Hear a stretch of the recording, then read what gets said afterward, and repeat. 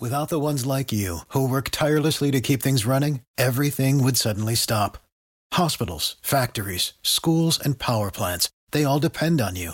No matter the weather, emergency, or time of day, you're the ones who get it done. At Grainger, we're here for you with professional-grade industrial supplies. Count on real-time product availability and fast delivery. Call, click Grainger.com, or just stop by. Grainger, for the ones who get it done. Seventh generation, Casey Dunn. The light bulb just went off because you know what I'm flashing back to, Billy? I do. I'm flashing back to this dang wolf scene. Something kind of strange happened during 1883, the Yellowstone origin story. Somewhere along the way, maybe it was episode 7 or episode 8, the lines between fiction and non-fiction started to blur. So much of this show is based on real people and places, and so much of the action seemed so authentic. During the final 15 minutes of the season finale, around the time Elsa's fate becomes crystal clear, I found myself having to take a deep breath to remember these aren't real people. It's all just entertainment. Well, the word entertainment is used loosely in this sense. Was it entertaining to see a cruel and unusual deaths and absolute hopelessness come to a slow crawl? I'm Addison Hager, and I guess it was, because we all enthusiastically signed up for it week after week after week. Today's episode of the Dutton Rules podcast will break down the finale and explore what's to come for the 19th century Duttons. There was one major clue about what may happen on Kevin Costner's Yellowstone that you might have missed, but it reveals everything. And then there's the fate of all this show's major characters, including Thomas and Noemi, the Dutton family, and Shay. Tap follow if you've loved Yellowstone in 1883 so far, because we're breaking it all down and bringing in the research and analysis you need to understand what's happening.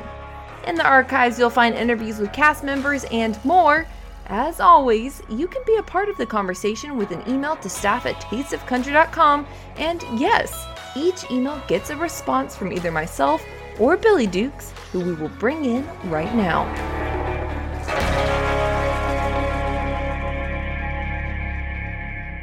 Hello, Addison! Hello, Billy. This is our last episode. I feel personally deeply connected at this point. I'm going to have some withdrawals. I think that's why maybe I'm so excited, because while I loved this show, I am excited to be done with like the weekly emotional torture that it's brought. Yeah, that's true. I'm a little bit over always having to reach for a Kleenex or, be emotionally distraught the next day. I'll probably be a happier, nicer person after all this is said and done. The Bodabox company is going to lose a little bit of my business for the next month or two, I think. Oh, that's right, yes. Your boxed wine, yeah. My liver will thank me. It's okay, I'm sure. Yeah, we'll all be on a detox after. Thanks 1883.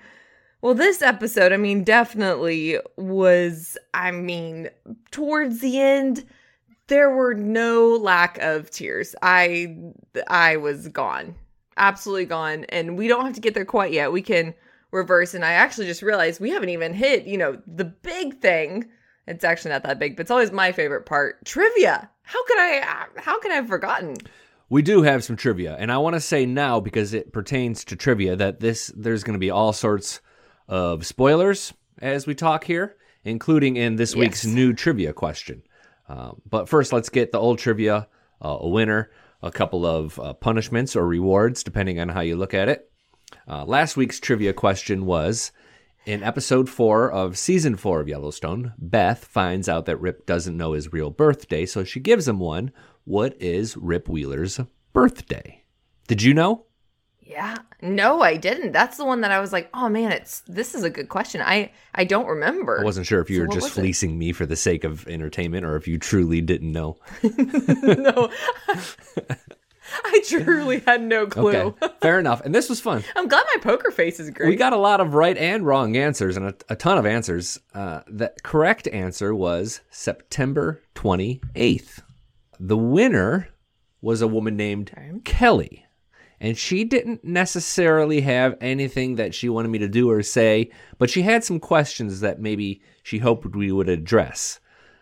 But don't worry, one of our old winners did come back, and he does have something for me to do today that will add a little bit of humor. But first, let's kind of focus on her questions here.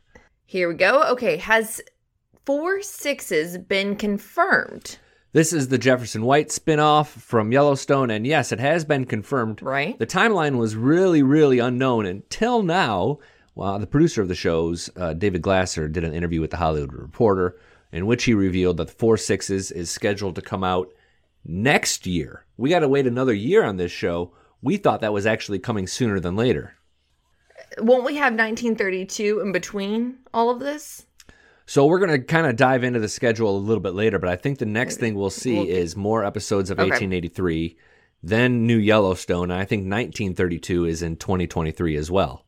Okay, well, we'll touch on that a little bit later because I do have some questions there. But her second question was, with Catherine Kelly being upgraded to full-time on Yellowstone and Jefferson White returning for season 5, will there be a 4 Sixes spinoff? Yeah, there'd be like a spin-off of a spin-off. I don't think so. Catherine Kelly is Emily, Jimmy is Jefferson White, of course. And I don't even know if they're going to be full-time on Yellowstone. They're just confirmed to return, so they're going to be a part of it, which makes sense a little bit if the 4 Sixes show is being delayed until next year. I don't think there's going to be a spin-off of the 4 Sixes unless that show really hits hard. We'll see on that. But as of now, no. Yeah, I would be surprised, but as I've been continually kept humble on anything that Taylor Sheridan does, so I guess we'll see. But yeah, I would be surprised. So 2 weeks ago, we had a winner named Scott, and I gave him an IOU on the trivia question reward, and he asked me to say Elsa's Indian name 3 times during this episode of the podcast. And Sam... That's a mouthful. It is. Sam gives her the nickname Lightning Yellowhair, and then he says it in his Comanche language, and the name is, and I won't count this, I'll pepper it in 3 times, Lahakitsi Paita Happy to Poppy. Billy, that was pretty good. How long did you have to practice that before this episode? 20 minutes. Oh, okay. Oh, okay. I thought you were going to poker face me for a hot second and not tell me. I was like, come on, Billy. Nope, it took a while. Well, where would you like to start on today's episode? There was, like I said, a lot to unpack at the end.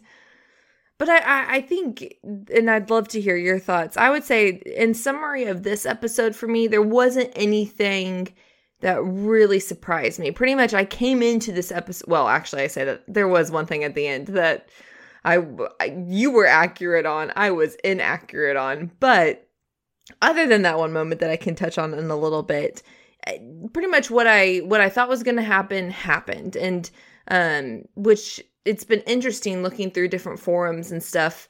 I'm kind of the odd man out here. It feels like most fans were expecting Elsa to live, which, like I said, as anyone who's been listening to this podcast, I am Miss Hopeful. I am hoping for the best, best outcome. And, this time I was like, let's just call a spade a spade. This is what's going to happen. I'm not going to overthink this. It got to the point reading those comments where I started to think that our boldness in predicting Elsa was going to die was wrong. And once again, I would have egg on my face like I've done previously on this podcast. But listen, and there's still some people out there who think even after episode 10, Elsa somehow lives and continues into these additional episodes of 1883. And I'm here to tell you, y'all let it go. She gone. Like that girl is in the ground. Yes. She done. Yeah, I don't know. After that scene with James and Elsa and, he's towering over or, looking down at her as she's dead. I don't know how you pivot that moment to then all of a sudden, actually, she's alive. So before we continue down that thread, I do want to plug in, because we forgot, this week's trivia question, because it does pertain to Elsa's death. Oh, and yes. we totally forgot about it. I did too. Yes. Staff@tasteofcountry.com is the email address for trivia answers. Or if you just have a theory or something you want to say about the show, that's where we kind of keep the conversation going. But this week's trivia question, and I need you to be very, very specific and exact. What were Elsa's final words on Earth? The last thing she said. I'm looking for a 7-word answer. First person to get it right wins. I actually know this one. I'm super pumped. I can see you counting on your fingers there. But the winner, I get to be their mouthpiece. You can make me your mouthpiece, and I will say or do whatever you want within reason and time constraints. And people have had some fun of this. So the question is, what were Elsa's, also known as Lahakitsi Paita Hapita Papi, her last words? 1. Nay. Yes. That was good. That was smooth. Wow. Without the ones like you, who work tirelessly to keep things running, everything would suddenly stop. Hospitals, factories, schools, and power plants, they all depend on you. No matter the weather, emergency, or time of day, you're the ones who get it done. At Grainger, we're here for you with professional-grade industrial supplies. Count on real-time product availability and fast delivery. Call, clickgrainger.com, or just stop by. Grainger, for the ones who get it done. You know, there really was a moment of hope during this episode where we thought Elsa might pull out because her fever breaks and her color comes back and she's feeling good. And then she gets ill again, and it seems like the new group of natives that they meet might have a cure for what's ailing her. So it does kind of toy with us throughout of it. But everybody at every turn is like, you know, this girl's going to die, right? Okay, good. Like, quickly extinguishes the hope. Right, like make sure we're all on the same page. Well, I did think when the natives, took her down to the river and said, the cold water will stop the bleeding. I will say I did for a hot second think, ooh, okay, actually she is going to live. But then kind of what you said, they couple that with, they were explaining that these arrows, a lot of times, they'll soak them in manure and stuff. So once it penetrates, it pretty much just completely, destroys you internally, and just really infects. And so when they said that, that's when, and that was, I think that, correct me if I'm wrong, but I'm pretty sure that was after the river scene. Yes. And so that for me, I was like, man, you just really put a nail in the coffin. I really was semi-hopeful here. And yeah, when they explained really what they do to the arrows, I thought, shoot, she's a goner. Nice knowing you, Elsa. Graham Greene is the actor there. He plays a character named Spotted Eagle, and we talked about him previously. He was in Dances with Wolves playing an important character. And we knew that scene was coming because it had been kind of previewed. He ultimately leads James Dutton to Paradise Valley, which is where the Yellowstone Ranch ends up being built. But can we go back up just a little bit? Because there was something that was kind of historically interesting that happened early in the episode when they finally rolled up to Fort Casper.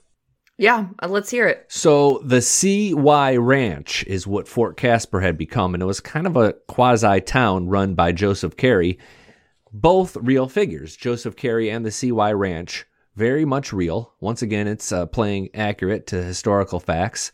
CY Ranch would eventually become Casper, and today, as we speak, there is a CY Avenue running through Casper on which you can turn in and find your very own Walmart. Because it wouldn't be America without a Walmart on CY Avenue in Casper. It's a big thoroughfare with a lot of modern-day commercializations. I was mid-drink of water and almost choked on that. That's just not what I was expecting you to say, Billy. You really, that mic drop was that was not what I was expecting, but we love a good Walmart. I feel like Spotted Eagle is probably turning in his grave somewhere. Because that's sad. Oh, but I'm sure. Well, and set up this scene real quick. It was interesting, when they got to this fort, pretty much there was no one to help medical wise. It kind of seemed that they were kind of bare bones, just kind of surviving. I thought it was interesting that they went there in the first place because we ended episode 9 not believing that they were going to go to the fort. But you're right. We turned up there and the doctor didn't really have any staff or any medical equipment. He couldn't do anything to help Lahakitsi Paita Hapita Papi. And beyond that, they learned that everybody at that ranch is loyal to the 3 men that James, Shay, and Thomas shot during episode 9. So they kind of decide, oh boy, we better mosey on out of here before people figure out what's happened here. And they head north, but the immigrants decide, we're good. We got it from here. See you in Oregon, y'all. And that was a bad decision. Yeah. Oh my gosh. We've got to talk about Yosef before we get too deep into anything else. Yeah. I think you and I were both half right on the Yosef and Risa prediction. I was convinced they would both live. You were convinced they would both die. And we kind of split the difference. But Yosef, you describe what happens to Yosef, please, because I don't like thinking about it a whole lot. I don't either. To be honest, I watched this scene, Billy, on mute because I knew I was like, I'm going to hear sounds I do not want to hear, and I would like to sleep tonight, okay? So I did. I will say I watched this whole scene on mute, and I'm very glad I did. But pretty much when he got bitten by the rattlesnake, which I think at first they were kind of contemplating, sometimes they dry strike. Well, this rattlesnake did not dry strike Yosef, very much so infected him. They look at his leg and pretty much, I think it was Thomas, who pretty much said either you're going to live without the leg or you can keep the leg, but you're going to die. And so Yosef decides, okay, we're going to pretty much, he gets his leg amputated. I'll save you all, the details, but they go in depth of the whole process of pretty much get him completely drunk, which I was curious of how they were going to do that. I'm like, oh my gosh, we have no medicine, just, morphine or anything to knock him out. How are we going to do this? And he jokes, he's like, I'm German. And so it's going to take me a lot to actually get me, completely just blacked out, but they do. And yeah, pretty much, Margaret, James, Noemi, and they amputate his leg. That's the most simplified version. If you get queasy, I would also recommend just listening to it on mute. 2 moments from that really stood out to me was Thomas's real casual way of letting Yosef know that he was going to lose his leg. He's like, well, I can take your leg or you can die with it. And that's it. And then after they take it, the leg's just laying there and someone's like, oh, bury that. He doesn't need to see that. And you look over and there's just this leg sitting on the dirt. It's like, oh, God. I know. Well, and actually going back to Thomas's statement right there, this isn't the first time he just casually says something very heavy. Just if you remember with Shay, he tells Shay pretty much like, okay, we'll make your decision. Are you going to shoot yourself and I'm going to have to bury you? Or are we going to keep moving? Like, no BS, very straightforward.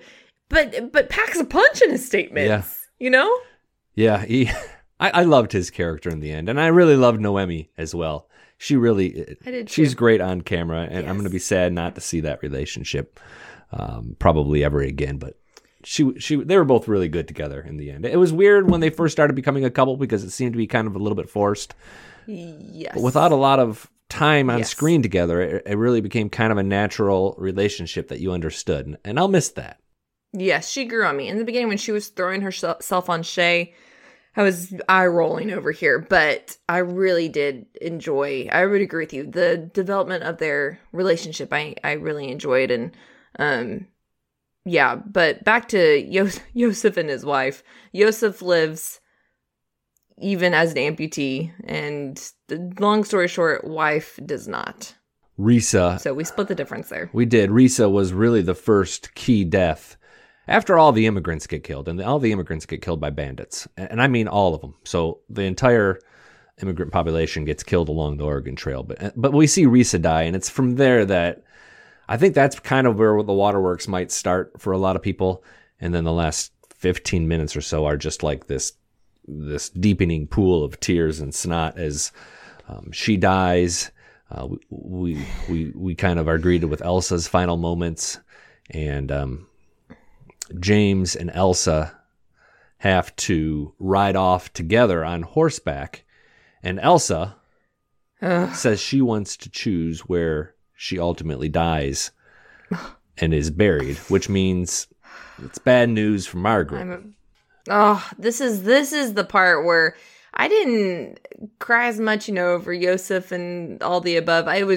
It it was when, actually I didn't cry at all, but it was when this pivotal moment where this mother is not going to be able, because pretty much they say, they can make it to Paradise Valley on horseback, and it's going to take about 2 days. But with the wagons, it's going to take about a week, and pretty much Elsa doesn't have that time. So they have to make, a parent's worst nightmare of who stays, who goes parent-wise. And also I'm about to, I'm sending my child off with my husband, and I will never see her again. And, oh man, and I'm not a parent, but I, very much so just, that just got me of like, how can you, look at someone for the very last time and then no, I'm never going to see them again. And just all that emotion that came with it. And, it was interesting seeing Margaret's character, really, what I loved is you could tell that this is about to be a gruesome decision that she has to, go along with. But also at the same time, I think it's really cool to see how strong she is when she's around Elsa, of not letting that emotion show, of like keeping that really strong face, and letting those last moments together be one of bravery and just like really sweet, tender, just I love you. That scene, I think out of everything, even Tim's scene that we can talk about in a second, and I think that was my favorite out of the whole episode. I don't know how people who might have lost a child could watch this series, or really lost anybody important to them. But I do know they have. I got a great email from a woman named Dawn who shared that 5 years ago her son, Zan, died quite suddenly. And it was a pretty emotional email, and I apologize, Dawn, I haven't had a chance to respond to you, but I will. I was just a little bit busy with a few different things last weekend. But she shared her story and seemed to have a lot of appreciation for kind of watching this journey, and a journey that we kind of all knew was inevitably going to lead to Elsa's death.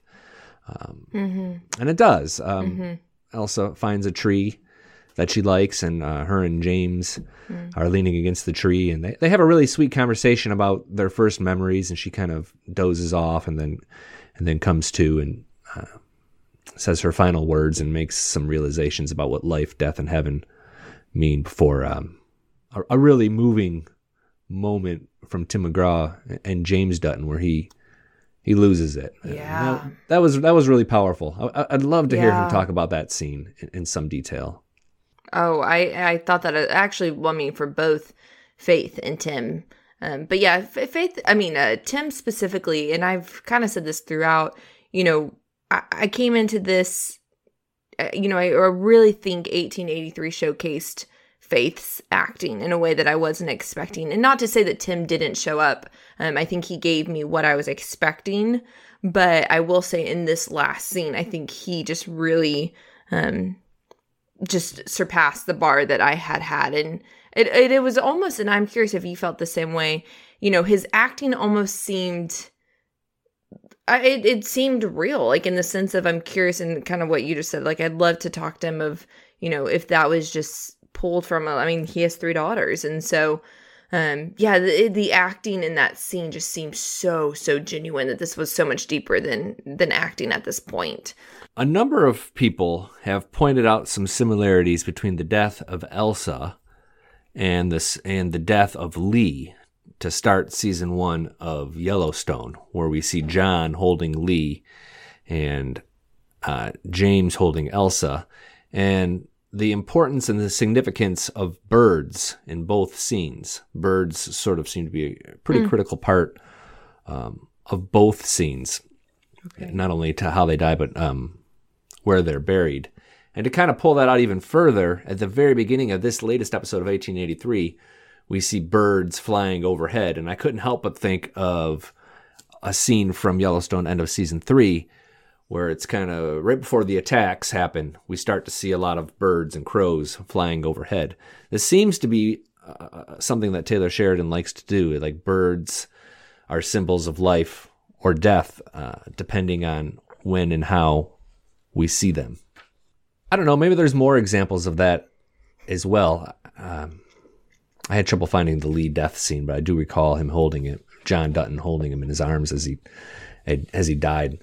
You know, for the beginning of the show, we were looking for ways to tie 1883 and Yellowstone together. And I think around episode 4, like, it became pretty clear that 1883 was its own show, and maybe it was not doing it justice to try to make it like a Yellowstone sequel. But I think these last couple episodes, they've sort of come glued back together and pointing us towards certain directions or certain conclusions, not only about the end of 1883, but about the Dutton family journey continuing from here. And that was just one way they did it, because Spotted Eagle points them to Paradise Valley, which is where the modern Dutton family lives, and we can only assume that's where Elsa's buried, is the first tombstone of many to come from the Dutton family, the first grave mark. Right. But you were saying people are kind of questioning that accuracy there. So this is one of... I want to touch on that a little bit. I do. This is one of the reasons that people were really hung up on this idea that Elsa, or Lahakitsi Paita Hapi Papi, didn't die.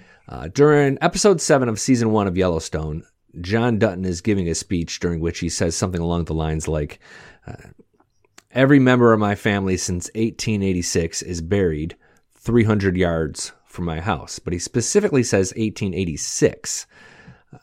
People believed that Elsa lives 3 more years because... why would he say 1886 if it was really 1883? And I think the answer to that is a logical one.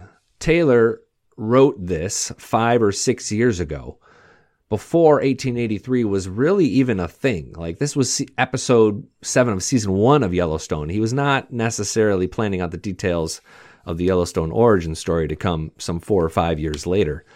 Like, it's a forgivable plot hole. And I think to try to pin him down on everything he said during season 1 of Yellowstone is really pretty unfair. You could justify it as, like, maybe John Dutton even got his history wrong during that speech. But, like, 1886, 1883, I'm cool with that mistake or that plot hole. I don't think that something else happens in the next few episodes to kind of fill that gap. I think he just... he had to make a decision for the good of the franchise. Well, and it really is interesting to see how many people, as I'm looking through, different Facebook groups and all the above. I mean, I'd say I'm the minority in feeling like, no, she's dead. She's gone. It's very interesting to just see how much or how many people just so desperately want to cling on to the fact of like, no, but Elsa is alive. And normally I am that person. And so it's just interesting to see, like, I would say the majority has really just hoped that she would live. But I will say I was not expecting for the episode to end the way it did. I think, a lot of times, as we know, these episodes just end heavy. And so I expected, kind of the end to be Tim and Isabel May, sitting against the tree, and her dying essentially. And I thought, okay, I've known this is coming. It's going to end here. But the way that they did it, in which she, at first, I'm like, oh wait, she lived. And then I realized, I was like, nope, this is like metaphorical. Like, she's not actually, it's almost like a dream. It's her heaven. Where she meets up with Sam, and yeah, it's her heaven. And just really cool she almost lets fans in, or not, she does lets fans know, like, I'm going to be okay. And she pretty much says, like, this is, like, she's happy where she's at, which I, after emotionally, going like at the roller coaster throughout this episode, I think that was just a really cool way of kind of tying up just all the emotions of like, hey, I've been with you through this entire, journey of 1883, and don't mourn my loss because I'm actually, like, I'm good where I'm at. I just thought that was really beautifully done and wasn't expecting that. But I love the way that Taylor Sheridan ended up writing it. I felt like I had closure. Some people thought that Sam's presence during that scene meant that he too died. And I don't think that's accurate. I think it means that she just wanted him in her version of heaven. But you know who she didn't include in her version of heaven that we kind of all expected to make some sort of appearance before the end of the season was Ennis. Because we thought Ennis filmed more scenes. Ennis. And at the end of the day, we never saw Ennis again. Yeah. I expected kind of a flashback, but maybe those scenes were there and he got cut or something. Yeah, I'd like to ask him now. Go, hey, excuse me, where do you come into play? Yeah, he kind of. I was expecting. I wasn't necessarily expecting to see him at that point, but I was surprised that we never saw him again after he died. He died. But I will say there was one scene, and Billy, you were right. You were right. Should we go there? Hit me. Yep. Yeah, you know where I'm headed. I like when I'm right. Go there. Shay. I know, you are right. So here, just to catch people up to speed, my theory, I was very hell-bent on, I said, Billy, Shay is going to make it to the ocean and he's going to live. Billy was very confident that Shay was going to die. And I said, he's going to live. Well, we get to the scene where he makes it to the ocean. I truly had this moment of like, I get to tell Billy, look, I was actually right. Joke's on you. And in this exact moment, I was immediately humbled because as he is looking out at the ocean, pretty much tells his, says out loud, telling his wife, the spirit of his wife, look at the ocean. And then he shoots himself. So, Billy, you were right. He died. I'm majorly humbled. Because I genuinely was like, we're going to record this podcast and I get to stick it in Billy's face that, look, the hopeful Addison was accurate, which I guess I kind of was if I did say he's going to make it to the ocean. But, I mean, could we have not let him live? I don't take a lot of joy in being right in this case, necessarily. We see Shay's fate after we learn that Thomas and Noemi and her boys do make it to Oregon and they stake a claim on land. Yosef's going to start up some property of his own, but then the Shay scene. And right before he dies, we see Shay looking at a small hummingbird kind of fluttering in front of his face. So once again, the birds. Who do you think the bird was supposed to represent? Yes. I would say I think just by default, his wife. But he technically already, I could see it being, I was going to say Elsa. I'll stick with his wife. To be honest, I don't really know. I could go either way. I thought his wife, but a lot of people. I just don't remember. A lot of people seem to think Elsa for some reason. And I didn't really think about it like that. But I think to me, it was clear it was his wife and he was having that moment with his wife and Elsa was out of his mind by that point. Right. Well, I assumed his wife, but I just kind of kept thinking, I mean, correct me if I'm wrong. I don't remember any pivotal moment where Shay is talking about, a hummingbird throughout, that would resemble his wife or anything like that. That's what I was trying to draw the pinpoint to, but I couldn't. I tried to not overthink that moment. I will say what was interesting. I really didn't think Yosef. They carried the character so much farther than I thought. I don't know if you thought we were going to see. I just never thought we were going to see where he ended up. And the fact that we see, amputee and all, he's going to settle and he's, the last scene that we see of him is him literally starting the foundation of shelter, essentially. And I was surprised that we got that far with him. Yeah, I agree. We also got a little bit of a conclusion to Wade and Colton, the two cowboys.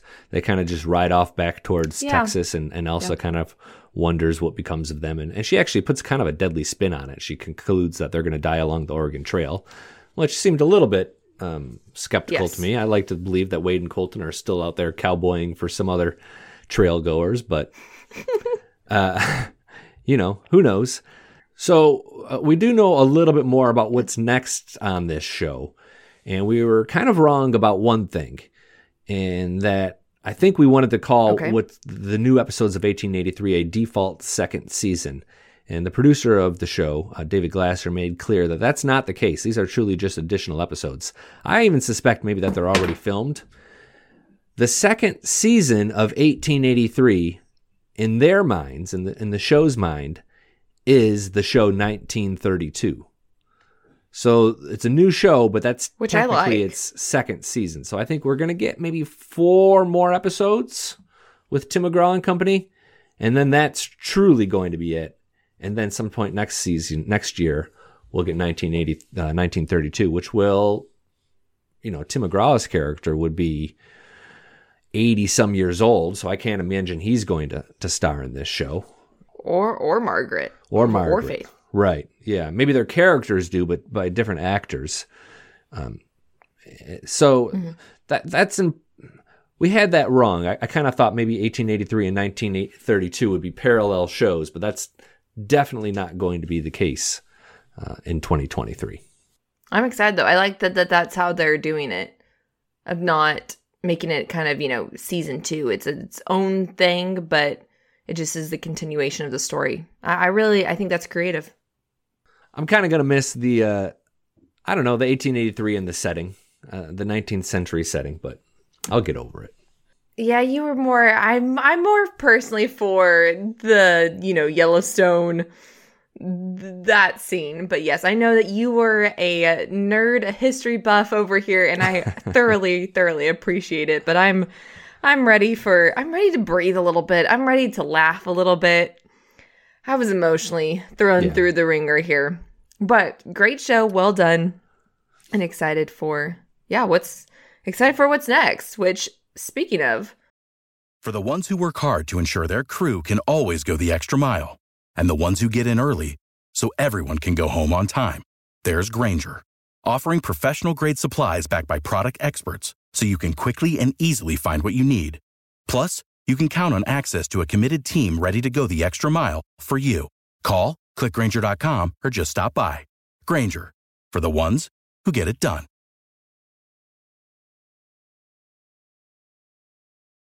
Are we ready for that point to touch on our fan Q&A? I'm excited for this one. Hit me. Okay. The first one I have for you today is from Ted and says, just curious, which Dutton represents the 7th generation? So this is the conversation that James Dutton had with Spotted Eagle, as played by Graham Greene. He, at the end, right after he points the Duttons to Paradise Valley, he says, just know, in 7 generations, my people will rise up and take the land back. And James Dutton responds with something like, your people can have it at that point. Now, along the way, they kind of make an agreement that the tribe will forever be able to hunt that land. So it kind of creates that allyship that we even see sort of played out in the modern day Yellowstone, like this affection for the natives. That's kind of unique and special. But the 7 generations thing is, to me, the most important thing moving forward that came from this entire season, this entire show of 1883, because you got to count 7 generations, and who does that lead us to? Are you ready? This is a lot, Addison. So take a breath and try to keep up with me. All right, I got my pen. Okay. Taylor Sheridan said that James Dutton is the great-great-great-grandfather to John Dutton, right? First generation, James Dutton. Second generation, John Sr. Third generation, John Jr.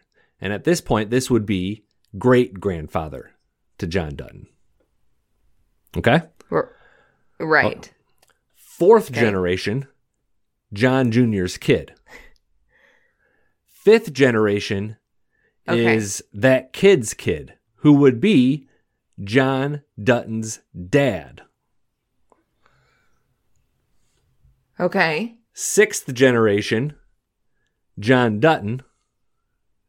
Seventh generation, Casey Dutton. The light bulb just went off for you.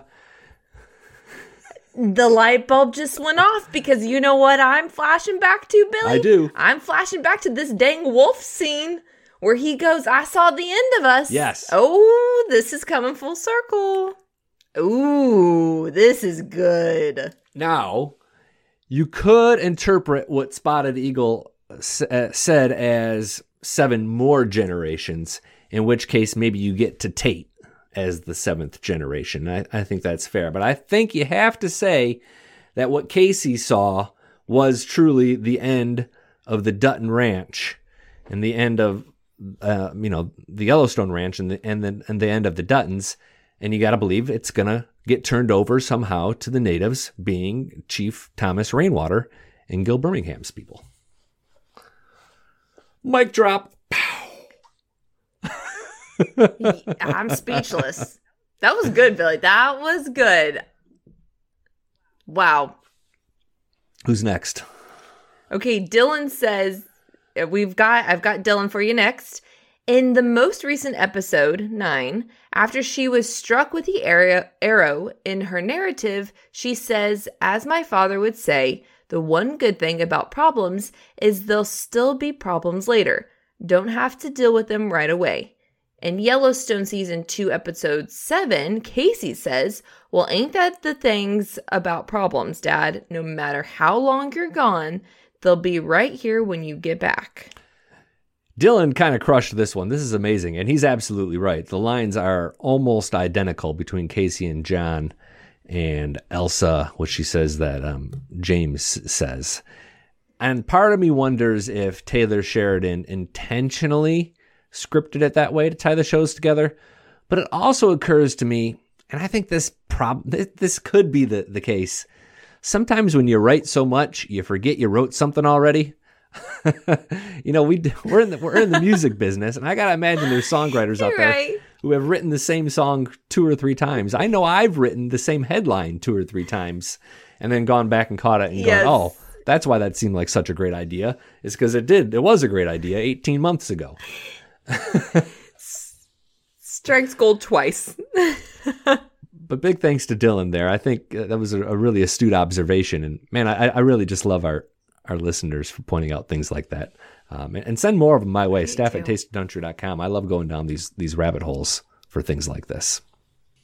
Alrighty, the last one I've got for us is good news from Ryan, who is marrying into the Dutton family, who says, I met with the Dutton family and I have Mr. John Dutton's blessing to have their daughter's hand in marriage. Don't plan on kidnapping a priest, though. This is our own little Dutton family drama that we've created on a micro level. I know.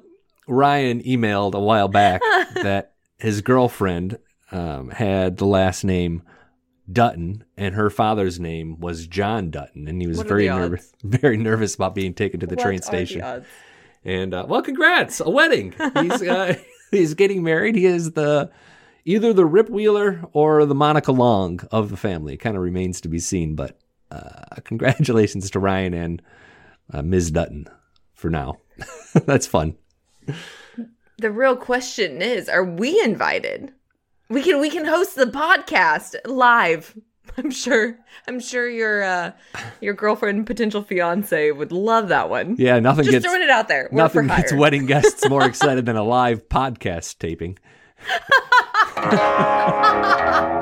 Big thanks to Ryan, Dylan, and Ted for their messages and emails to staff at tasteofcountry.com.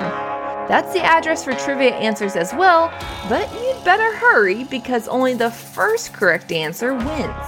I'm Addison Hager, and on behalf of Billy Dukes and the entire Taste of Country team, thanks so much for joining us weekly for the Dutton Rules podcast. You can find cast interviews and news about Yellowstone, 1883 and 1932 in the archives, so tap follow and then be kind and leave a review and a 5-star rating where possible.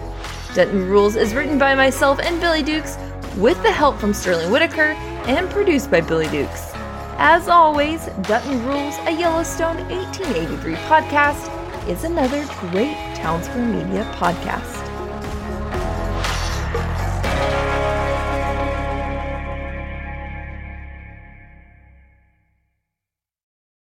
Without the ones like you, who work tirelessly to keep things running, everything would suddenly stop.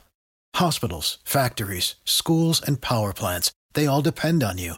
No matter the weather, emergency, or time of day, you're the ones who get it done. At Grainger, we're here for you with professional-grade industrial supplies.